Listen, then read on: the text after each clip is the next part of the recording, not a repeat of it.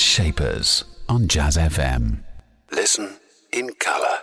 In partnership with Mishcon de Reya. It's business, but it's personal.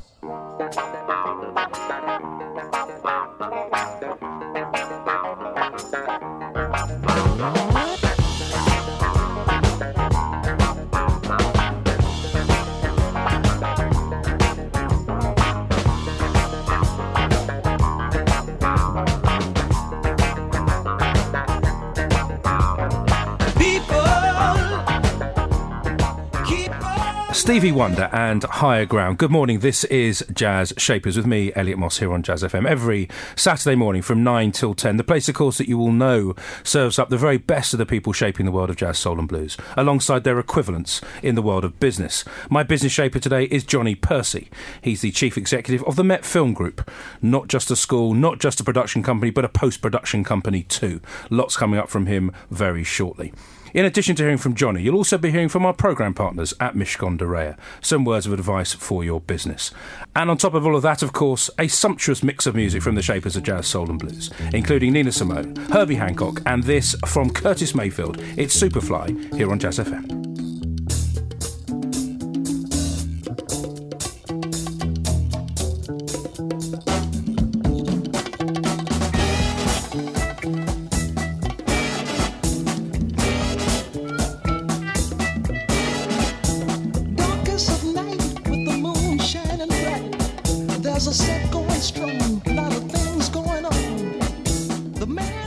That was Superfly from Curtis Mayfield, from the film, of course, of the same name. You're listening to Jazz Shapers, and my business shaper today, as I billed earlier on this filmic edition, is Johnny Percy. He's the chief executive of the Met Film Group, and as I said, also, it's a school, it's a production company, and it's also a post-production company. All these things in one thing. It sounds like a super cat food or something. Thank you very much for joining me, Johnny. Help me understand, and everyone listening understand, what is the Met Film Company really about? Met Film School is about training professionals for the film industry, people who will go on to be producers, directors, writers, cinematographers, editors and so on across the UK, TV, film and corporate industries, and indeed across the rest of the world. But we don't think that you can learn to make films without being in a professional filmmaking environment. So we based ourselves in Ealing Studios, which is the sort of the heart and birthplace of British cinema and continues to be an important hub. We have all professional industry trainers training our filmmakers. We have, and we're a production company and a post-production facility as well. So we integrate education and industry so that the people who come through our doors really get the best out of that experience. Now that's an interesting combination, isn't it? Education and the world of commercial film production, and it sounds like an eminently sensible idea, but why are you the only company doing this? Are you the only people with that view that education is connected directly to actually the practitioners in the business? We're not the only company, we're not the only school that does a number of these things. I think we do more than anybody else in the world. There are people who are copying us, but what we do that nobody else does is, if you think about it, one aspect, a core aspect to vocational education is a learning cycle which starts with doing. You do, you reflect on what you've done. In our case, you reflect by editing the work that you've just done. And then you ask the question, what did I know? What didn't I know? What would I need to know in order to do it better?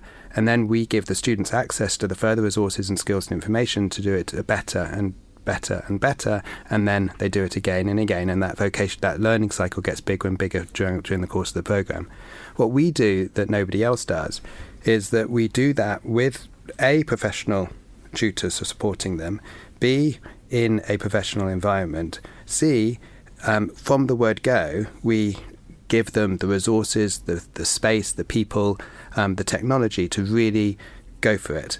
To the extent that learning cycle getting bigger and bigger and bigger as you go culminates in making a feature film, in making multi-camera productions, in making small screen TV and internet series that the students really own, push and take forward. And then this experience doesn't finish at the school, it goes on afterwards. So we have a team called Met Go, which is all about supporting the students in their first steps within the industry. How very clever. Well, quite appropriately, our first, or second, in fact, our third beautiful piece of music today, now I'm thinking about the whole programme, is from one of your films, from Wondrous Oblivion. It's from the artist Lord Kitchener, and the track is London is the Place for Me. London is the place for me. London, this lovely city. You can go to France or America, India, Asia or Australia.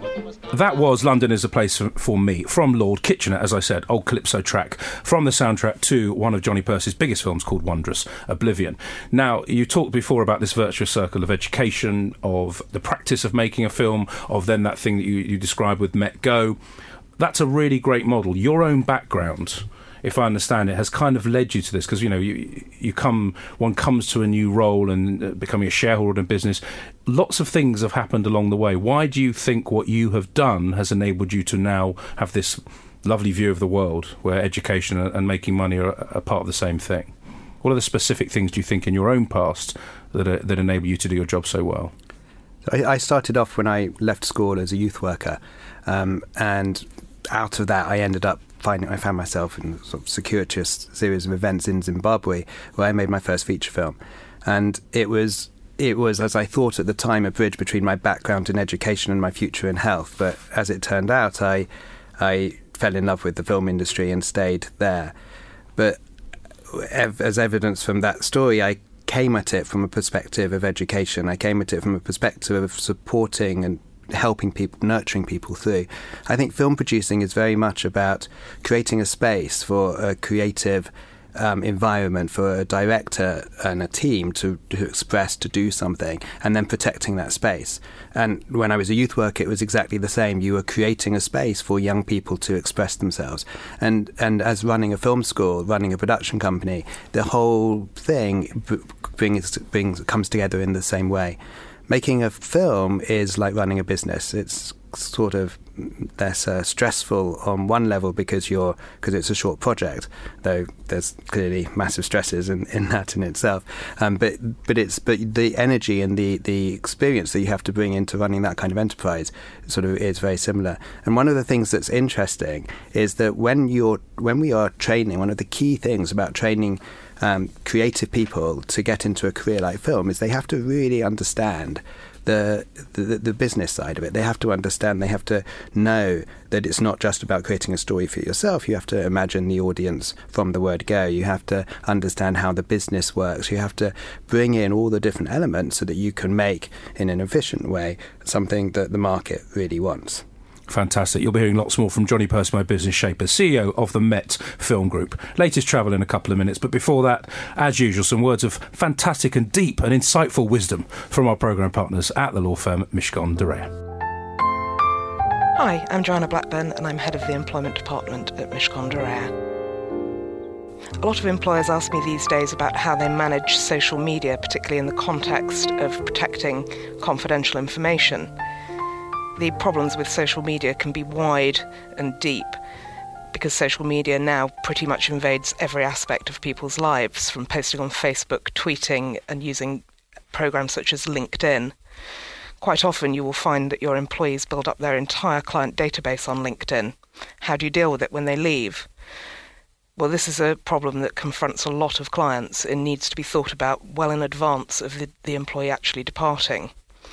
You may need to think about changing your contracts of employment to make it clear that LinkedIn data belongs to you. You certainly should have a social media policy in place.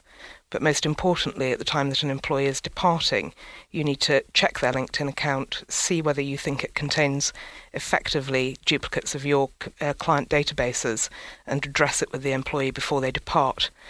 Once the employee is gone, it can prove far more difficult to get the information back. And you also need to be realistic. In this digital age, sometimes the rules that used to apply to employees and the way that you used to control your confidential information simply can't operate. There's little point in spending vast amounts of time and resource trying to call back data that the employee can replicate overnight once they've gone. But as with all these things, thinking ahead, it means at least you can consider how you're going to cope with the problem when an employee goes. and prepare to protect your business. Jazz Shapers on Jazz FM, in partnership with Mishcon de Reya. It's business, but it's personal. You're listening to Jazz Shapers with me, Elliot Moss, every Saturday morning, 9 till 10 here on Jazz FM. If you've missed any of the 100 or so business shapers over the course of the last few years, you can, of course, go to iTunes, put in the words Jazz and Shapers, and you will find them all there. If you'd like to tweet us today, the Twitter handle is @JazzFM, and you can say hello, you can ask a question, you can do whatever you like, and we will endeavour to get back to you. Johnny Percy is my business shaper today. He is the CEO of the Met Film Group, and an interesting organisation they are too. Johnny, you were talking earlier about the different facets of the business of making film and how you came to it from your background and with children and nurturing ideas and nurturing children and putting that in the context of a great idea and who you tell the story to and so on. Just tell me a little bit about how, and you've made many films, but how one of those films might come together and where it kind of starts. And one that has caught my eye is The Town of Runners, partly because I'm interested in sport, but partly because it's also set in Africa, and that all sounds interesting. How did that one happen? Town of Runners was pitched to me about 5-6 years ago by a student, Dan Demiti, during his very first personal tutorial as a student at the school. And he just pitched this idea about a place that he was familiar with in Ethiopia. And I said, that sounds interesting, go and develop it. And he ended up doing an internship a number of months later in Met Film production. And he, while stuffing envelopes, pitched this story to my colleague Al. And Al just thought it was a fantastic idea. And they developed it over a period of a number of years. And it ended up premiering at the Tribeca Film Festival last year. It's won lots of awards. It's been on TV throughout the world. It's the story of a village in Ethiopia called Bikoji.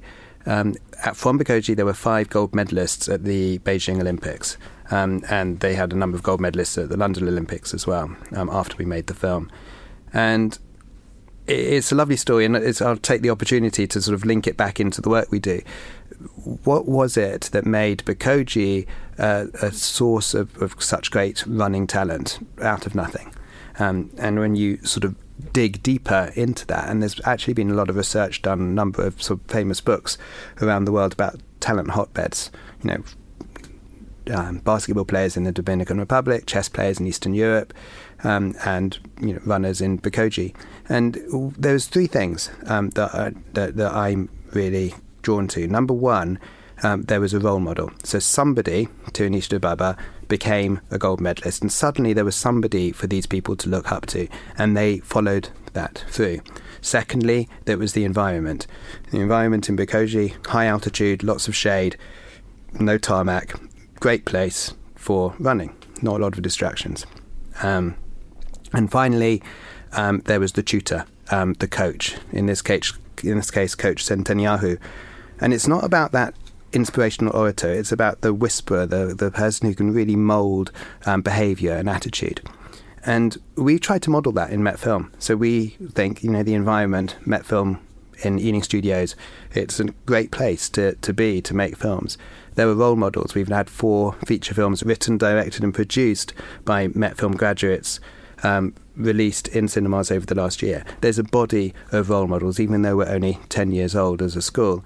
And our biggest positive piece of feedback that we continually get from our students and graduates is what they get from the tutors. And it's that whisper. It's that thing that turns and helps you to develop. What a clever way of looking at things, and very apposite for business today. Time for some more music before we come back to Johnny. This is Mississippi Goddamn from Nina Simone. The name of this tune is Mississippi Goddamn.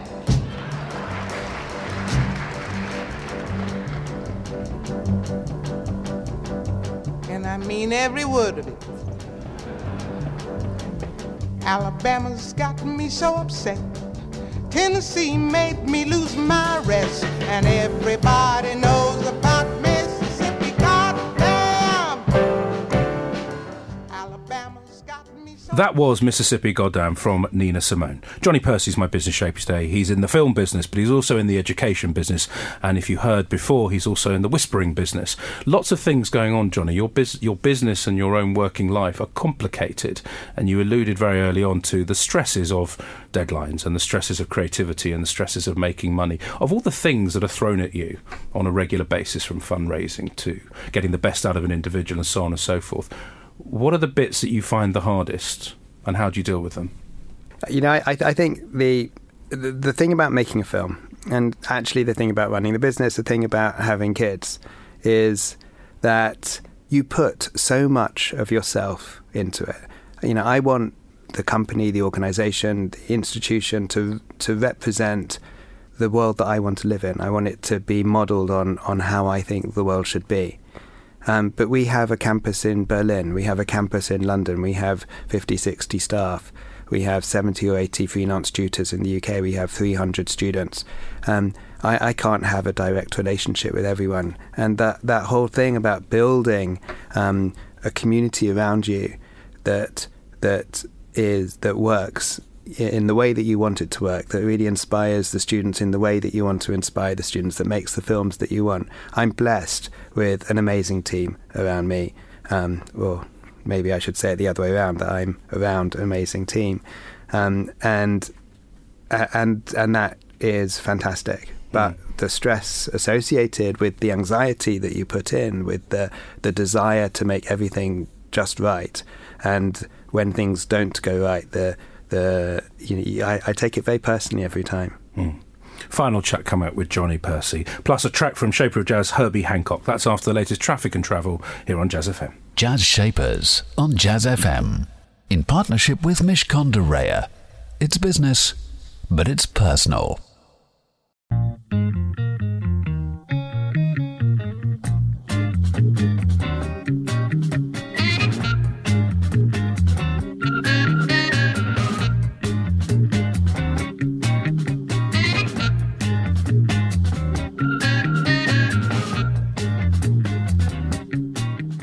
That was The Naked Camera, written for the soundtrack to the film Blow Up from Herbie Hancock. Johnny Percy is my business shaper, just for a few more minutes. And Johnny, you mentioned something earlier when you were talking about the challenge of creating a structure of people, an infrastructure of people that really deliver what you want to. And you said, you know, I believe that films I want them to reflect the world I want to live in. Are you on a mission? Is there a mission in the middle of what you do beyond making a buck and teaching people, or is the teaching people and creating fantastic product the mission? Great question.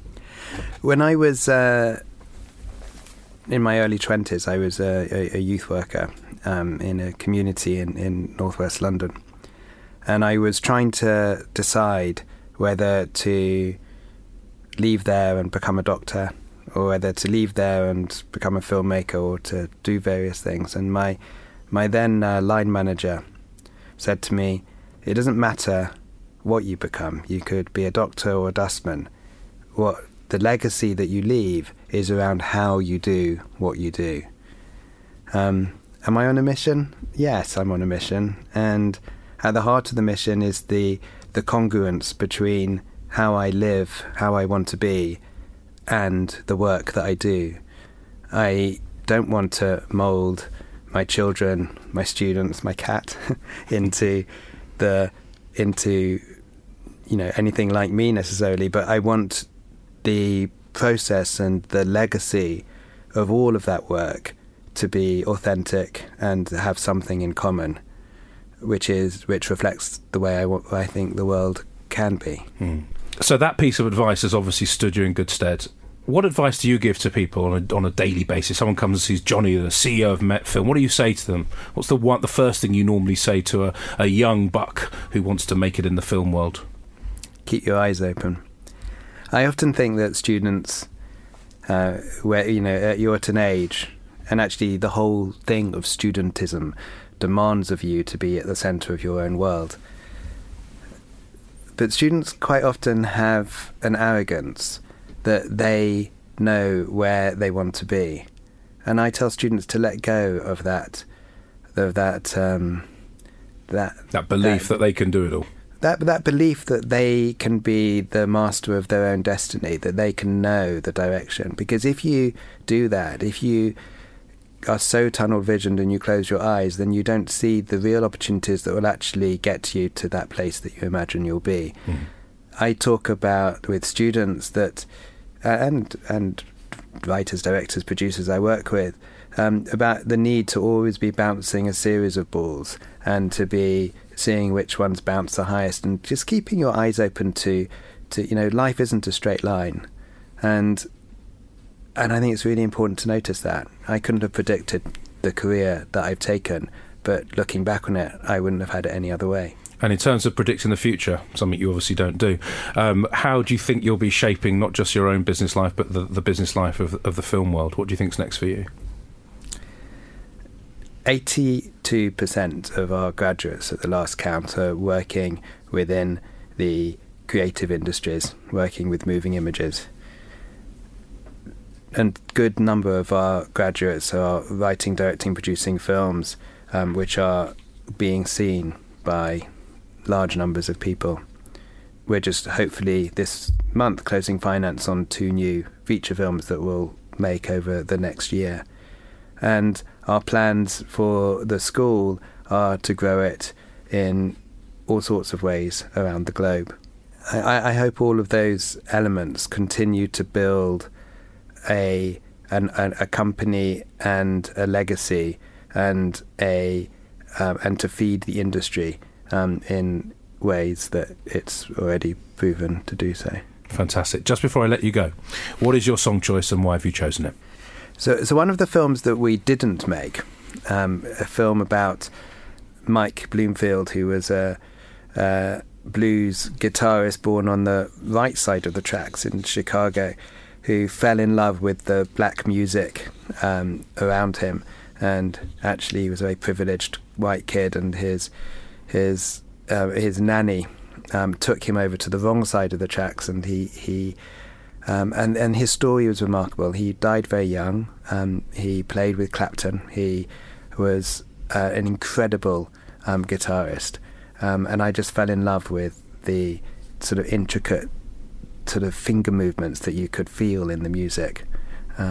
So here's one of my favourite tracks of his. Fantastic. Johnny, thank you very much for being my business shaper today. This is really from Mike Bloomfield and Al Cooper.